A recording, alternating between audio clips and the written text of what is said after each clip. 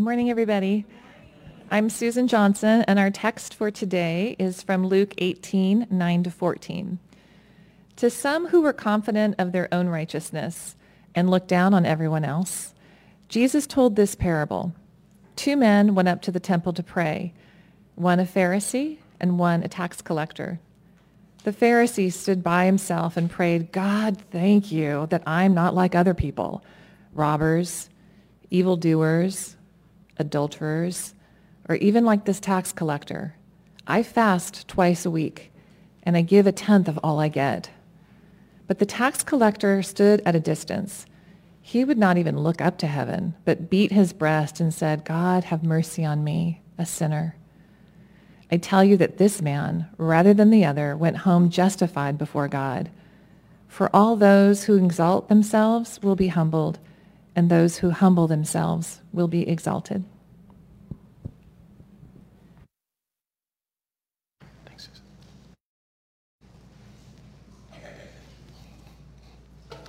Good morning again, everybody. Good morning. Thank you, Susan. Thank you, Tyson. Hey, the kids are in here this morning as well. Hi, kids. Glad you're in here. Give me a 4-fingered wave, could you? Just 4, not all 5. Thank you. Thank you, David Courtney. All right. Hey, so we are in the series on the parables of Jesus. And these are these stories that Jesus told to teach us what God was like, what God's kingdom is like, what we are like as people, and how to live a God-soaked life as we follow him through this life. And the story today, the story that Susan just read for us, is a story about humility and pride, and what it looks like to live in humility and how we can grow in this virtue. And I'm sure you'll agree with me here, but humility is such a valuable virtue. I think sometimes maybe it's underrated.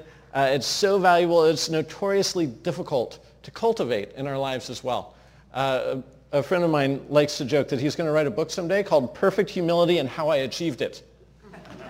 Right? And it's a great title because it shows the difficulty. Pride is such an insidious sin. It has such a sneaky quality to it that such that even if we were to get really, really, really good at humility, we might end up being prideful about how good we are at humility and slip back into it. So it's kind of sneaky and slippery in that way. But think about this. I bet if you think about the people that you most enjoy being around, right? Not necessarily the people that you have to be around, right? But the people that, if you're just choosing, who do I want to spend time with? Who do I enjoy? I would be willing to bet that humility is one of the qualities that makes that person a person that you enjoy being with.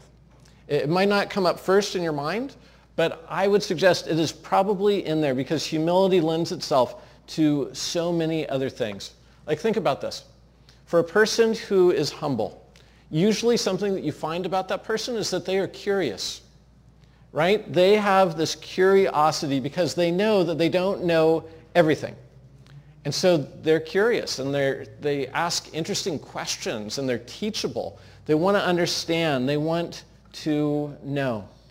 It doesn't diminish them to look for answers outside of themselves. This is something that humility brings us when it's part of our life. Graciousness is often something that accompanies humility, right? If you are a humble person, that means you probably are better able to see your own faults. And when you're able to better see your own faults, you deal with other people's faults a little more generously, don't you? This comes from humility. There's less need to judge others. If you've got a person in your life who is a humble person, I would bet that they are a good listener because they don't need it to all be about them. They want to know about you. There's no downside to humility. There are so many good things that flow out of this for us. And we want this, don't we? I mean, this is good stuff. We want this in our life. And the converse is true as well. Like, pride is one of those things that everybody deals with and nobody wants, right? Nobody wants to deal with this. And the thing about pride, this kills us, I think. But pride is one of those things where often other people see it before you do, right? It's kind of the spinach in the teeth of the spiritual life where it's there and the other person's staring at it and they see it, and then maybe eventually you come to find out that it's there. And in this parable in particular, we're kind of drilling down on one particular sort of pride. Sometimes we call it self-righteousness. And this is the kind of pride that looks at oneself morally or spiritually and elevates oneself above other people. And kind of like what we talked about last week with envy, this is one of those things where it's like, this is so gross. I don't want this to be part of my life. Yet it's something that all of us deal with. And I love how the scriptures just go right there.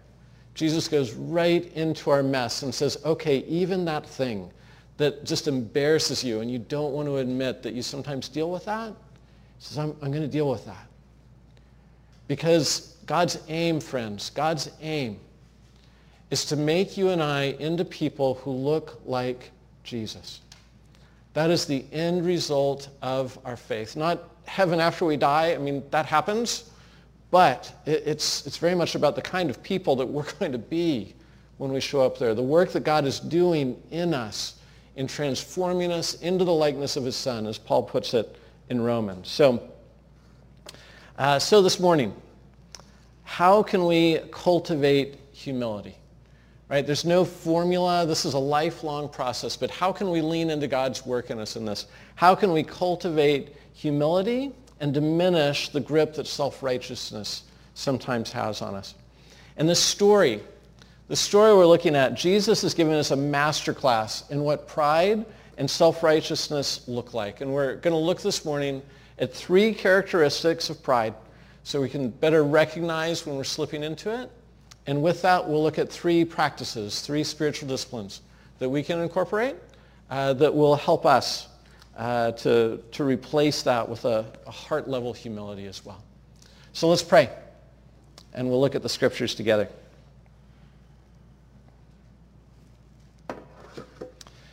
Heavenly Father, we come to you this morning hungry, eager to have you working in our lives in such a way that what you want for us, that the good that you intend for us would be realized. And God, we pray that those places in us that get in your way, we pray that you would bring those to the surface. We pray that your Holy Spirit would work in us in such a way that we would have eyes to see the faults that you would correct. And God, we pray that this would not be in our own power. We pray that that same Spirit that graciously convicts us of sin would empower us to live a more Jesus-like life. So God, speak to our hearts through your word by your Spirit. We trust you for this, and we give you thanks for it. In Christ's name, amen. All right, so back in verse 9, the parable begins with this. It says, to some who are confident of their own righteousness and look down on everyone else, Jesus told this parable. 2 men went up to the temple to pray, one a Pharisee and the other a tax collector. Pause right there, because it sounds like the beginning of a delicious joke, doesn't it? Right? A taxman and a Pharisee walked into a bar. Add a couple more and you've got the recipe for a good joke. But read here as we identify the characters. Read taxman equals notorious sinner. Right? Many of you know this, but the tax collector was probably the most hated person in ancient Israel. Israel was an occupied country. Roman soldiers roamed their streets with impunity. There was virtually no accountability for the quote-unquote police force, the Roman police, and they did as they pleased, and it was not pretty. And there was no good legal recourse because the Israeli government officials had been replaced by Roman officials and a puppet government set up there. So Rome was hated. And the tax collectors, they were Jewish men who worked for the Roman government collecting taxes and got rich in the process. The way the arrangement worked was basically they worked on commission. They collected the amount of taxes that Rome said they could collect, and that amount was exorbitant, and then they could take whatever else they wanted, and that became their salary. So you can imagine, these were not popular people. Taxman is the most despised class of sinner in ancient Palestine. Then there's the Pharisee. And the Pharisee, Now, when you hear Pharisee in the scriptures, what you need to hear is, this is a good religious person. And we forget this, because especially if you've been in the church a long time and you've read through the Gospels, the Pharisees are usually kind of the bad guy. But we have to remember, these were the pastors. These were the theologians. These were the regular churchgoers. When we read Pharisee in the scriptures, what we need to hear is, this is what I am in danger of becoming. Friends, there are certain sins that we are prone to as irreligious people, and then there's a whole other category of sins that we are prone to as religious people. And the Pharisees in the scripture, they remind us of this, and Jesus uses them in the story to remind us this is a danger. Not for everybody, but for everybody, but for those in particular who consider themselves religious. He's talking to you and I. Now, the passage continues, and we'll throw this out as this first aspect of what pride looks like, how it develops in our lives. And it's this, it's that self-righteousness thrives on comparison. Self-righteousness, the food that it lives off of is comparison. Verse 11, the Pharisee stood by himself and prayed, God, I thank you that I am not like other people, robbers, evildoers, adulterers, or even like this tax collector. So pause there, right? Picture the scene. The Pharisee, he waltzes in, he stands up, confidently prays to God. And the content of that prayer is kind of himself. He prays, thank you, God, for me. Thank you that I am not like those real sinners, the ones I see as I'm looking around this place. And how does he do this? How does one maintain that sort of self-righteousness? And the answer that we find here in the story is that he chooses certain sins that he does not struggle with. Sins that are not his own, but sins that belong to another person. And he makes these the measure of what a good person is and what a bad person is. Right? You see this? He looks around, he says to himself, thank you that I'm not a robber, an adulterer, an evildoer, and this word, it was sort of a catch-all in the ancient language here for evil in general, but especially it's used for those who are dishonest, those who are in sexual sin, those who fail to practice justice. He says, thank you, I'm not like them, and thank you, I'm not like this tax collector. And note this, because it's important to the story. Note that nowhere here does the Pharisee deny that he is a sinner. Nowhere does he say, thank you, God, that I am sinless. He says, thank you that I'm not like them. Because in his mind, their sins, those are the bad ones. Those are the ones that make you a bad person. His sins, well, they're of a different category, apparently. Winston Churchill once said, I know that all men are worms, but I believe that I am a glowworm. That is the spirit of the Pharisee. That is the spirit of self-righteousness. Doesn't go so far as to say, I don't have any sin. That's too obvious, right? That's too easy. We explode that myth really quick.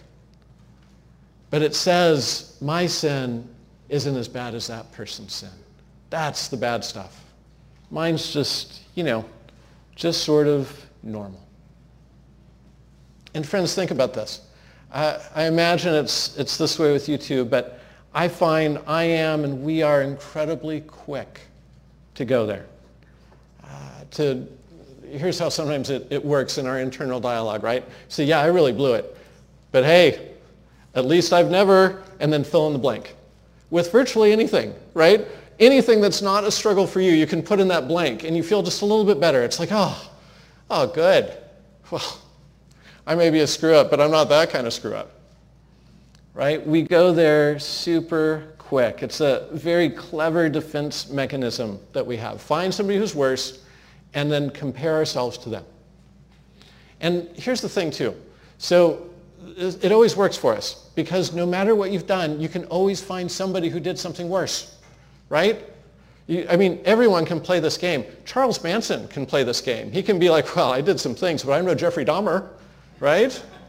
Hitler can do this. Hitler can be like, yeah, okay, I'm a bad guy, but look at Stalin. He was terrible. And then Stalin can be like, yeah, I was terrible, but look at Pol Pot. And I'm not sure who he looks at, but he'll find somebody. We always do. It's too easy for us to go there. And how about this? Can we do this as a church? Can we maybe just kind of for ourselves ban the words, at least I've never, and fill in the blank? Because it's a dodge.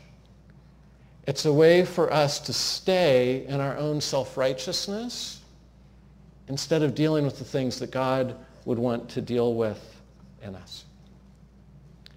Self-righteousness looks at the other and it says, okay, the difference between a big sin and a little sin is simply this. A big sin is your sin. A little sin is my sin. And Jesus tells this story to say, no, no, no. That's not how it works. Here's another way that sometimes this breaks down for us. So John Ortberg, who has some wonderful stuff on this passage, he tells us it's common in our minds, if not in our speech, to divide sins into a couple of different categories. Right? We have, on the one hand, sins of the flesh, and then on the other hand, sins of the spirit. Sins of the flesh. This would primarily involve sin that involves our bodily appetites, right? So we would take something there like sleeping with somebody that we're not married to, or lying, or getting drunk, or cheating on our taxes. We'd say, okay, these are sins of the flesh. They're all about the body. Sins of the spirit, they have more to do with the soul. And these are things like having a superior attitude when we look at other people. Things like being judgmental, impatience, resenting other people, lack of forgiveness, lack of loving action. These some would term as sins of the spirit rather than sins of the flesh. And sometimes we do this thing either consciously or unconsciously where we say, okay, those things are not as big a deal as the sins that take place in my body. If it's a sin in my mind, if it's a sin in my spirit, it's not as big of a deal, right? They're not as colorful. They're not as juicy. They don't promote as much gossip, which is another sin of the spirit, yeah? And Jesus explodes that. In his grace says to us, no, no, no. That's not the way it works. That's not the standard. C.S. Lewis wrote about this too. He put it this way. He said, the sins of the flesh are bad, but they are the least bad of all sins. All the worst pleasures are purely spiritual. The pleasure of putting other people in the wrong, of bossing and patronizing and spoiling sport and backbiting. The pleasures of power, of hatred. For there are two things inside me competing with the human self which I must try to become. They are the animal self and the diabolical self. That's his flesh and his spirit. The diabolical self is the worst of the two, and that is why a cold, self-righteous prig who goes regularly to church may be far nearer to hell than a prostitute. But of course it is better to be neither. Right? Go C.S. Lewis. Now by contrast, what are the categories that Jesus gives us? What do we see in this story? All right, we've got two sinners, and the categories aren't based on what kind of sin. We have sinners who admit it, and we have sinners who don't. That becomes the primary distinguishing factor between the self-righteous and the one who lives in God's forgiveness. Now, how do we get away from this? How do we get away from this practice we have, this sometimes unconscious way of categorizing ourselves and comparing ourselves to others and basing our righteousness on that? Well, here's a practice for us, and it'll be familiar to any of you who have been around here long. But the practice is the daily confession of sin. making part of our daily habit, making time of part of our time with God on the daily regular, coming to God and asking him to search our hearts and our minds and to surface in us those areas where we need to be forgiven. Here's the beauty of this exercise. Every day you will have something. Every day there will be something that you can say, God, I blew it there, and I'm sorry. Forgive me. And what this does, in addition to keeping a clean slate with God, it keeps our eyes where they need to be in terms of what the standard is. Because you see, the standard of righteousness is never how I'm doing in comparison with my neighbor. My neighbor's walk with God or lack thereof is between he or she and God. The standard is always God and his revealed word and the life that he would call us to in following Jesus. The daily confession of sin keeps our eyes where they need to be, focused on him and what he would have for us. That's one. Self-righteousness thrives on comparison. The second is this. It's that self-righteousness parades its accomplishments. Parades its accomplishments. Look at the second part of the prayer that the Pharisee prays. It says again, the Pharisee stood by himself and prayed, God, I thank you that I am not like other people, robbers, evildoers, adulterers, this tax collector. But in contrast, he says, I fast twice a week and give a tenth of all I get. So as we noted, part of the prayer is, thank you, God, I'm not like that person. The other part of the prayer is, God, check out my resume. Check me out. These are the things that I am doing. He says, God, I go above and beyond, right? I fast twice a week. Fasting, a common spiritual practice in that time. And Jesus followers, they fasted as well. I think it's a great practice for you and I. But there is no requirement on how much, how often. The Pharisees, it was their practice, twice a week. Check the box. That goes on the resume. And he says, hey, and I tithe. I give a tenth of all I get. There's a place in Matthew 23 where Jesus is talking about the Pharisees again. And in that one, he says, you are meticulous in your giving. You go out to your garden, right? Because we're thinking here in that day, agrarian culture, not just money, but your goods, whatever it is that you raise. You know, you're given 1/10 of your chickens or 1/10 of your produce. He says you go into your garden and into the mint section, the herbs, and you pick one out of every 10 leaves off of your dill plants and off of your mint plants, and you give that to God. He says you are meticulous in your tithing, but you neglect the weightier matters of the law. Justice, righteousness. And you see how we do this? How the one can become a dodge for the others? Self-righteousness parades its accomplishments because we feel if we are able to present God with this great array of what it is that we are doing right, that maybe that diminishes what it is that we're doing wrong. And it allows us to keep the smug sense of superiority where we can see ourselves in a certain light and look down on others. It's so gross, isn't it? Like none of us want to do that. But we need to be real about the struggle that exists in each of us to fall into these kinds of patterns. And friend, Jesus wants to free you from those kinds of patterns. Self-righteousness parades its accomplishments. Now, take these first two together, right? Comparison and then the accomplishments. And note what the Pharisee does. This is another, I think, sort of defense mechanism for us. But first, he takes that other person's worst, right? Whatever he thinks he knows about that person, that they're an adulterer, an evildoer, da-da-da, takes their worst and then compares it with his best. It's not even going apples to apples, right? It's not even a matter of saying, these are his sins and those are awful, and these are my sins, and they're maybe not as bad. It's like these are their sins and these are my goods. And comparing those. And self-righteousness thrives on this. Take this back, if you would, to the beginning of Genesis.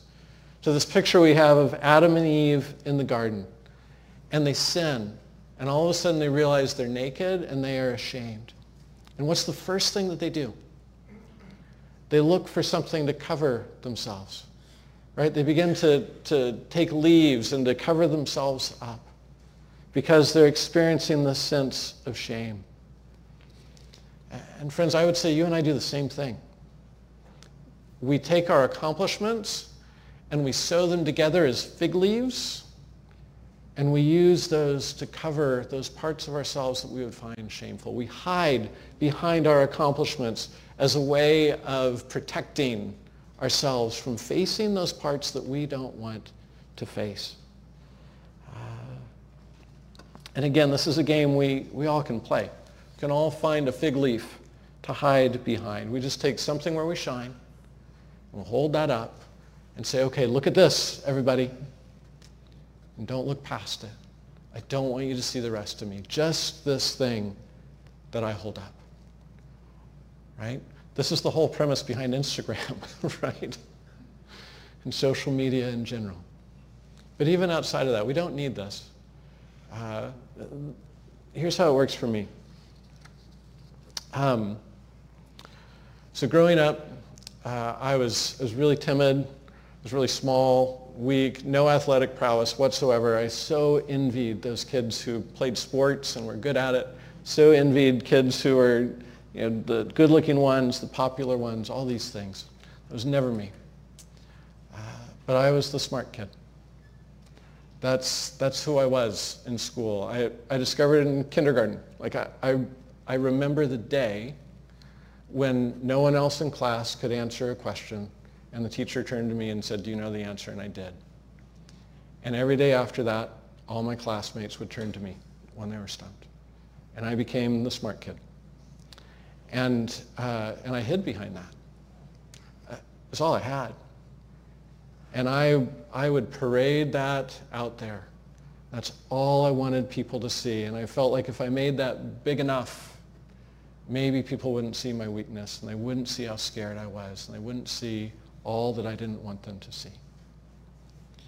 And I grew up with that. And I grew up painfully insecure. Still deal with insecurity. And I tell you what, to this day, when I feel insecure, my temptation is to hide behind something that I know, or hide behind a degree, or a title, or an accomplishment. That's still the fig leaf that I reach for. That's my temptation. What is it for you? What is it you reach for when you're feeling insecure? Your good looks, your accomplishments, your successful career, your money, your athletic prowess, your brains. What is it you reach for? Friends, in our insecurity, we learn so much in this. If we pay attention to our hearts in this, we learn so much. In our insecurity, what is that thing that you parade when you're feeling shame and you want others to see that thing, not what's hiding behind it? That feeds our self-righteousness. This is part of how we get stuck in that, as we parade our accomplishments before others. In contrast, humility makes no claims on God or on other people. Compare, in the latter part of the parable, the tax collector. His response, as opposed to the Pharisee, it says, "But the tax collector stood at a distance. He would not even look up to heaven, but beat his breast and said, 'God, have mercy on me, a sinner.'"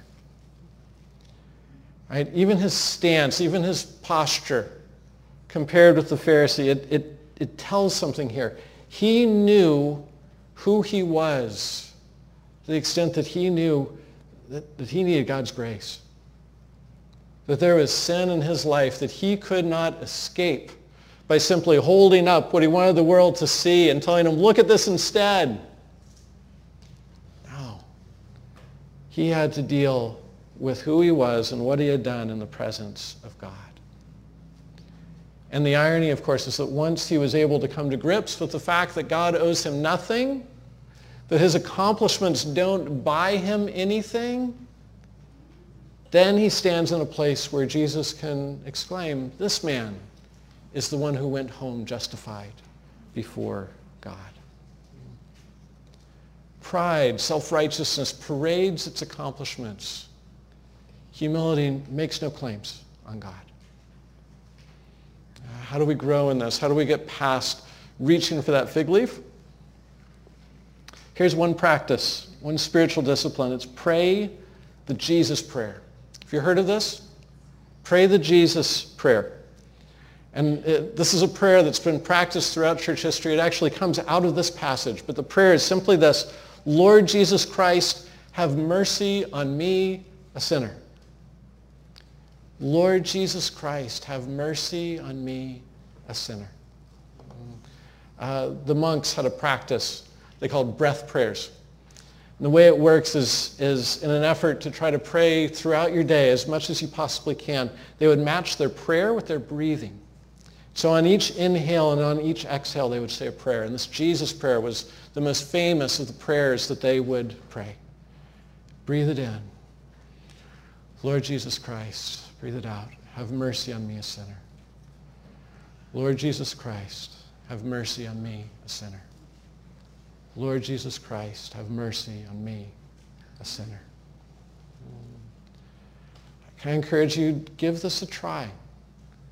Make this part of your prayer life, particularly when you find yourself holding up that spiritual resume for God or others to see. Draw that back in. Lord Jesus Christ, have mercy on me, a sinner. Or maybe even when you're not, just as you're walking from your desk to the coffee pot, Lord Jesus Christ, have mercy on me, a sinner. As you're sitting down to dinner with your family, Lord Jesus Christ, have mercy on me, a sinner. Pray this. Take it in. And a caveat here. There is a way that this can go bad, and I don't want you to go there, where this becomes a prayer where you berate yourself, right? And you walk around feeling like I'm a miserable worm and God hates me and da-da-da. No, no, no. That's not the spirit of this, and that's not what the scriptures teach. The spirit of this is I am a sinner in need of forgiveness, and praise God I've found that. Jesus has given me all that I need. Pray the Jesus prayer. One more, friends. One more. So self-righteousness. In addition to thriving on comparison, in addition to praying its accomplishments, self-righteousness sees labels rather than people. Sees labels rather than people. And this line from the Pharisee is so instructive, where he says, thank you, God, I'm not like these other people, robbers, evildoers, adulterers, taxmen. Right? I would suggest to you the Pharisee isn't really seeing the people. He's just created labels for them, and now he's seeing that. He sees these classes, these categories that he has divided people up into. And friends, the way that this entraps us, the way that it causes us to be entrenched in our self-righteousness is that when we're looking at labels instead of people, the labels do the separating for you. You don't have to do the hard work of actually looking at that person and seeing who they are. You don't have to think about them being a person made in the image of God. All you see is the label, and the label tells you in an instant, okay, I can disregard that person. They're not important to me because they are just this. And we fill in the blank. It's easy to do. Here's a real-time story. This is me last night. So my daughter Abby, she's a music kid, loves music, and turns out here in this last year she's kind of gotten into the Smashing Pumpkins. And you know, I went to college in the 90s, so this is kind of exciting for me, right? I was all grungy and wearing my flannel, and you know, Smashing Pumpkins was among those I'm listening to. And so last night, Smashing Pumpkins was playing a show on the beach in Redondo Beach, and it was this huge festival, and we didn't want to go to the whole thing, but she was like, hey, you know, can we like walk around it and see if we can catch a little bit of at least hearing Smashing Pumpkins. So it's like, yeah. So we go down there. She was actually wearing one of my flannels from the 90s. How fun is that? And so we're down there and we're doing the thing, and it was great. They were super good. We had a great spot to be able to catch the show. But this being kind of an all weekend long music festival, it's a little different than some concerts where people are there all day and they have all day to get smashed. So by the time it's, closing act for the day, everybody walking around is just hammered, just drunk, and, there's marijuana everywhere, and, it was a hot mess. And after an hour or more of this, you've got all these folks going by and they're just super inebriated. And we're at our spot, kind of up against this fence watching the show, and this guy comes up to me and he's all, "Hey man," and he's super drunk. He's all, "Hey man, bet you $100 that I can't jump up on top of this fence and sit on it and cheer for the show." And and I was like, "Yeah, I don't want to bet you." And he's like, "What? Why?" I was like, "Well, I think you can probably do it, and I don't want to give you $100. And he was really insulted, right? He's like, "Of course I can do it." And I'm like, "I know, that's why I'm not going to bet you $100. And he was getting kind of agitated. For a brief second, I was like, I'm going to have to fight this guy because he wants to jump on the fence. But that passed. He kind of moved his attention back to the fence. And then he turns to me, he's all, "Hey, do you see any police around?" And I was all, "Yeah, I see like 6. And he's like, no, it's fine, it's fine." And so he does it. He jumps up on the fence and does his thing. But kind of the whole night was enjoying the company of fellows like this one, yes? And I was thinking about it this morning, reflecting back on the show, but there came a point in the night where I wasn't really seeing people anymore. It was like, oh, drunk guy, hi girl, drunk idiot, drunk, it's all I'm seeing is the labels passing by. I'm no longer seeing the people. Does that make sense? Can you feel that? It doesn't take very much, friends. It doesn't take very much for us to stop seeing the person and instead see the category, see the group that we've put them in. And then we judge them based on that grouping rather than on who they are. And I wrote this earlier in the week before the killings yesterday, but I'm so grateful for our renewed focus on racism, both personal and systemic, over these last couple of years. I think by and large it's such an important thing for our society and certainly an important thing for the church. But I think that one area where we're getting this wrong is in the area of labeling and stereotyping. And I think in some ways we've regressed in this, where I think in previous generation, or certainly at least when I was growing up, stereotyping was seen as a really kind of wicked part of racism, where we would see a person, we would just kind of group them in based on their race or whatever. We worked really hard not to do so. But in some ways now it's becoming acceptable again, and not just for those who are racist, but even for some who would consider themselves not racist or anti-racist. There's a tendency to classify, to group, to label, to categorize, and to say, okay, well, all black people are this way, or all Asian people are this way, or all Latinos are this way, or all white people are this way. And it bleeds over, of course, into other areas too. Oh, red state people, they're this way. Blue state people, they're this way. That person, oh, she's a Karen. You know what Karens are like. We've come to justify labeling in a way that I think is a step backwards.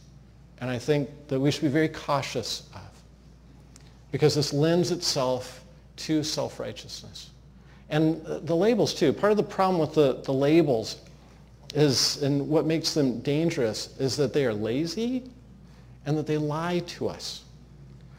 Because when we actually are in relationship with a person, we know that person doesn't conform to half the stereotypes that might be applied to them. People do not actually work that way. It's important that we work to see the person and not just the label that we have assigned to them. There's a story that's told about Pablo Picasso. And are you familiar with the art of Picasso? If you're not, he was very, very abstract, right? I should have brought like a picture to throw up on the screen just so we can look at it. But he would paint a picture, say, of a woman coming down a staircase. And it's super abstract, meaning that like, here's her face, but her nose is over here where the ear should be, and the ear is down here. And kind of the method of the madness in the art is you're deconstructing what the person actually looks like and whatnot. So very abstract, and you can't always even tell the difference between objects. But an interesting thing happened in Picasso's life later on in his career, where he fell in love with a woman named Eva. And as he tried to paint pictures of Eva, and he's doing his normal abstract thing, he couldn't quite pull it off. The pictures ended up looking the paintings far more realistic than most of his paintings. And in one of them, he even ended up writing across it her name, Eva. And to the best of my knowledge, it's the only painting where he ever put a person's name on it. But the more that he saw her,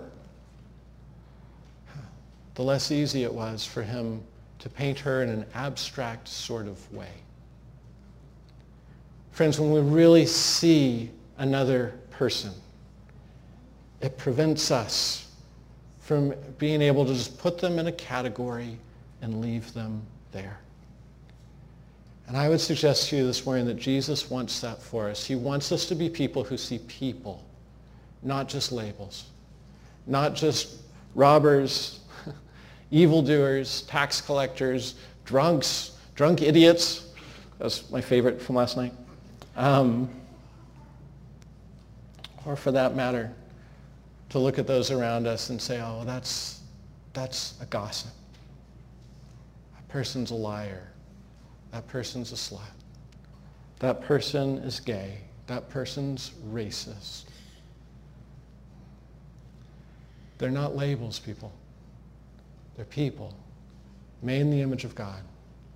Whatever their particular struggle is, they're a person made in the image of God. And you and I, as image bearers, are walking around with our own struggles too. Self-righteousness reduces people to labels when we should be seeing people as fellow strugglers, loved by God. Here's our third practice. Third practice for the morning is this. It's the practice of listening to understand. Listening to understand. This is a practice to help us defeat self-righteousness in our lives, to see the person and not just the label that we would assign to them. And the understanding part is really important here. By listen to understand, I'm contrasting that with listening to rebut. Right? You ever do this? Where you're listening to somebody, but it's just so that when they get done saying what they're saying, you can tell them the ways that they're wrong. Listening to rebut, or listening because we want to speak, and so we let them go first, and while they're talking, we don't really hear them. We just think about the thing we're going to say, and then we say the thing. Or listening to convince that person. There's places for challenging one another in our dialogue, but I'm talking about this as a spiritual discipline. Just listening to understand. Just sitting down, preferably with somebody who is in some way different from you, and preferably sitting down with them over coffee or over food, having fellowship at a table, and just listening to who they are. Hopes, fears, desires, wishes, where they come from, how that shaped them. Listening to understand. And the way that this discipline works in our lives is the more we do this and the more people we expose ourselves to in this way, the more we break down this tendency to see a label instead of a person. Because it's almost like each person is different from you. Each person that you get to actually know and hear and understand blows up a little bit more the myth of this label that you've assigned to them. This is a spiritual practice, friends. To look in the eyeballs of another image bearer and say, who are you? Tell me. And to listen to understand. Brene Brown has a wonderful saying. She says, it's hard to hate people up close. Once we know, it gets more difficult to assign that label. Well, friends, the passage ends with this. Jesus concludes with this powerful truth. He says, I tell you, this man, rather than the other, went home justified before God. For all who exalt themselves will be humbled, and those who humble themselves will be exalted. Friends, take this away. As we bring this message in for a landing, take this away. That Jesus stands ready to meet you in your attempts at humility. If you are moving in the direction of humility, he will meet you there and he will exalt you. You don't have to worry about exalting yourself. And conversely, if we're always trying to exalt ourselves, we find ourselves fighting God, and that's just no good. All who exalt themselves will be humbled, and those who humble themselves will be exalted. As we respond in worship this morning, I'm going to invite you to take a couple of minutes here, and we're just going to be silent for a couple of minutes. And just take those minutes and pray. And just ask this question, God, what would you be stirring me to do in response to this message? What would you have me do in response to this text? Quietly pray, quietly listen. And then in a couple of minutes, we're going to come together and take communion. We're going to be prayed for. Anyone who'd like to be prayed for can go at that time. In the back, we'll be praying for each other. And if giving is part of your worship, you're welcome to give as well. But let me invite you to be still, and let's pray together.